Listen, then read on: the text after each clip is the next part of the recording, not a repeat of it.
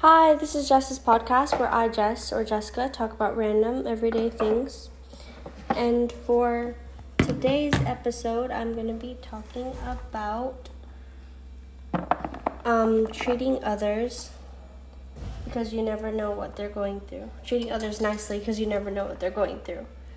So, hopefully you'll get to learn more about me or learn more about this topic through this episode. So, one thing that I've learned is that you should always treat others with kindness because you never know what they're going through. It's really hard to tell what someone's going through, so it's always better to be nice. For example, you could be treating someone really mean and you'd have no idea what they're going through. You could be being just absolutely rude to someone and they could be going through something like their grandma died or something. That'd be really sad. And then you'd feel bad about it later and it would make them feel sad. So you always have to make sure we know what we're doing. And the benefits of treating someone kindly there are several benefits of treating someone kindly.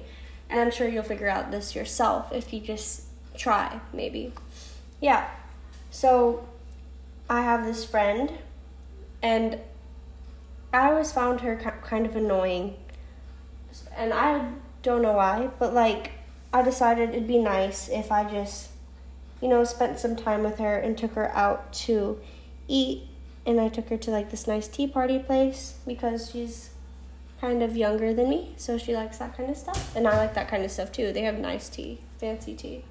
Anyway, so I asked her parents if I could hang out with her, and they're like, yeah, of course, and afterwards, her mom texted me and was like, hi, thank you so much for taking our daughter out. She had so much fun, and I'm really happy that you did that. She's been struggling a lot with friendships and stuff like that. And I found that kind of sad that she was struggling a lot with friendships, but I'm glad that I was nice to her and that maybe I made her feel a little bit better and stuff like that. So it's always good to do that. Sorry for the noises, by the way. My cat is just attacking stuff. Yes. It has a little stuffed animal that's really cute and just plays with it all the time and carries it around and sleeps with it.